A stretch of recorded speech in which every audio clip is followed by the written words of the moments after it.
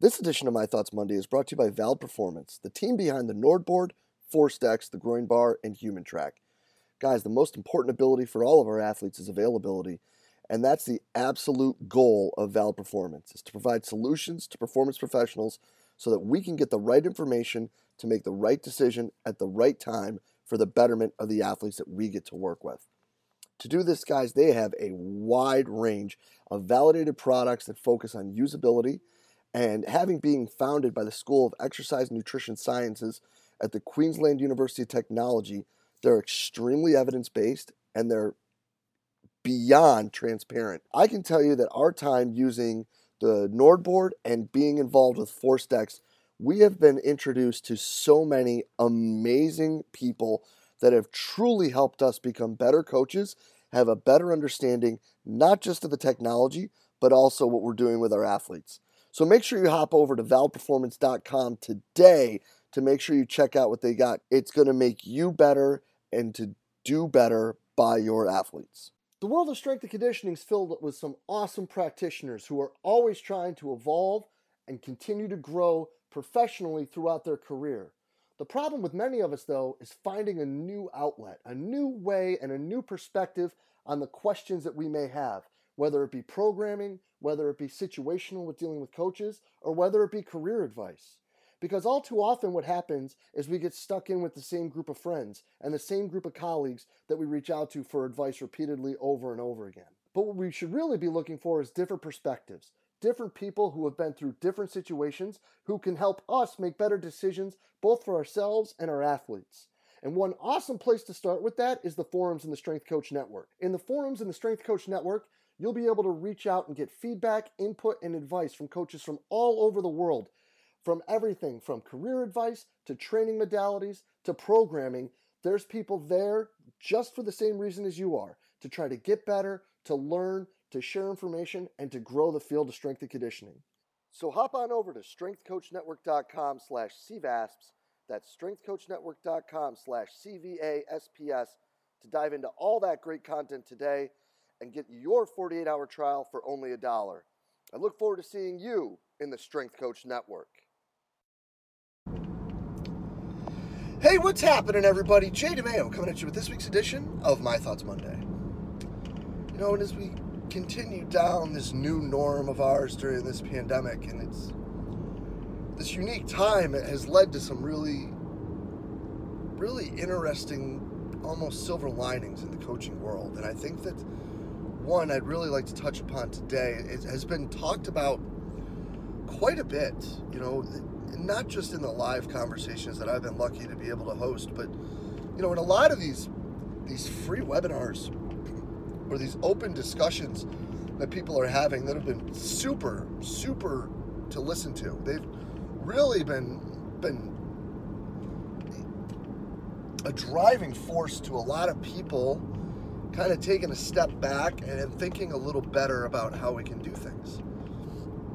You know, and one thing that we've talked quite a bit about in those, and I think that it's really neat to hear, is that we are going to be put into a new, unique challenge of having an actual off-season.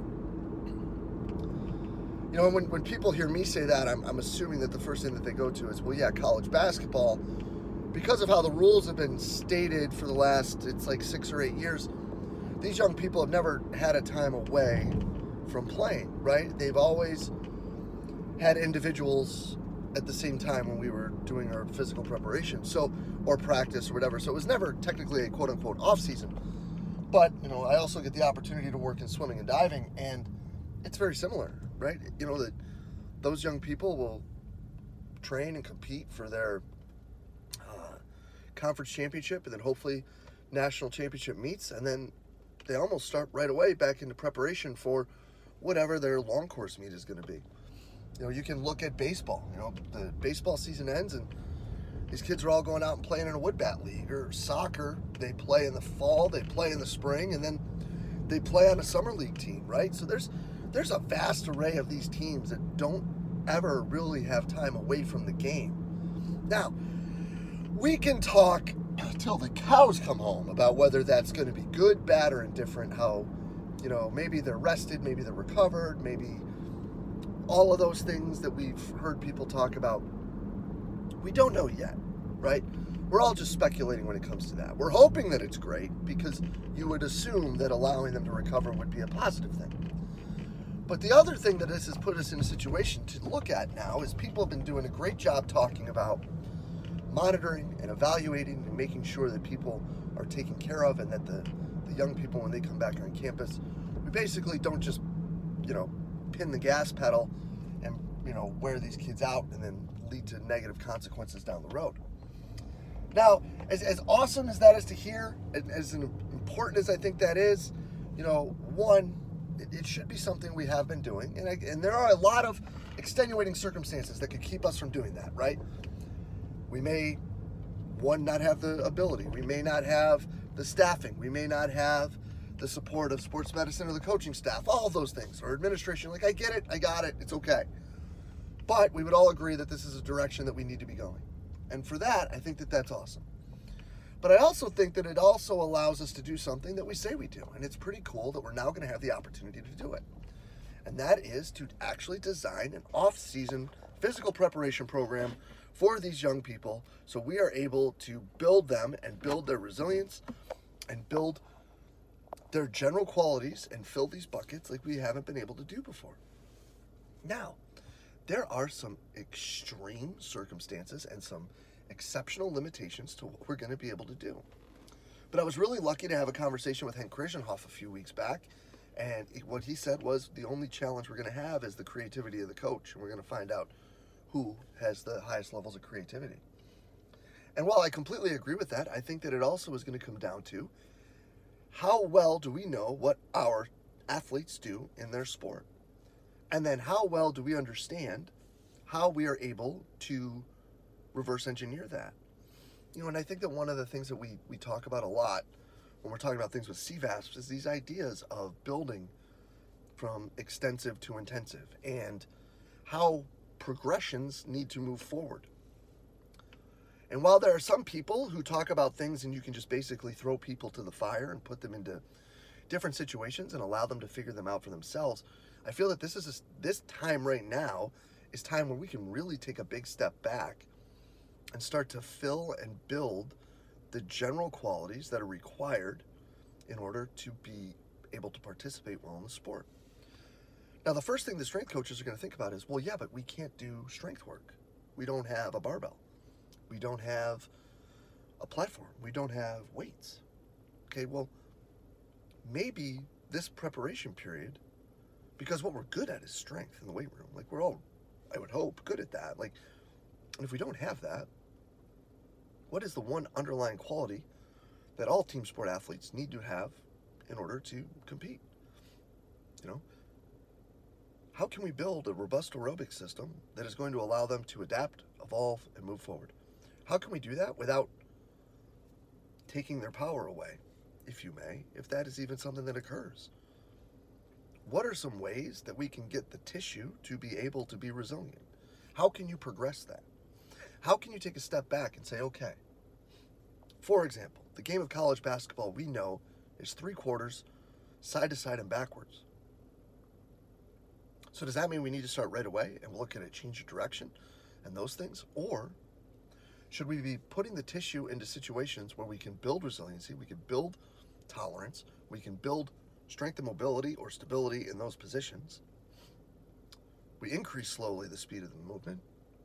We increase the intensity of the movement. And then when they come back, they are hopefully better prepared for what we're asking them to do.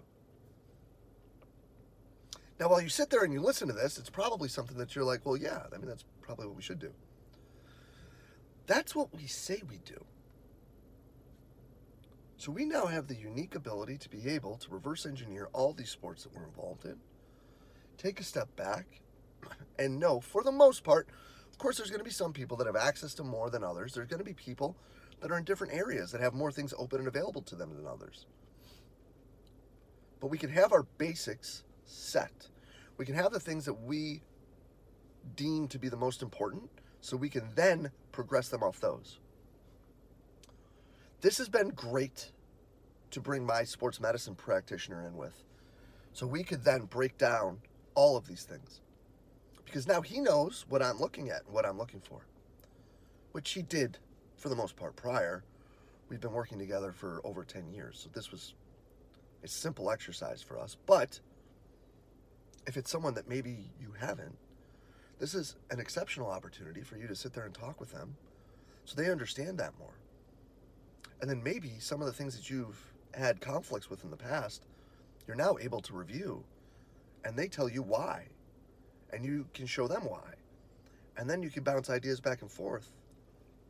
And now you're in a better situation than you've ever been. And if you're in a better situation than you've ever been, the athletes are in a better situation than they've ever been. We've brought in coaches from our staff on the outside that don't work with the team to have them audit it and move forward. And I say that we're still building this because we're still building this. Right now, if we're assuming that the chance of summer classes for where we are is slim to none, why am I in a huge rush to get them this program? Why am I in a huge rush to say you have to prepare right now for practice in September?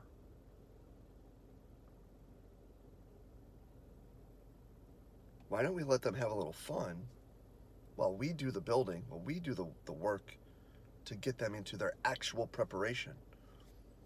Because I think we would all agree, if you need more than 8 to 12 weeks to get someone ready to practice, you may be doing a little bit of extraneous work that isn't quite as focused as necessary.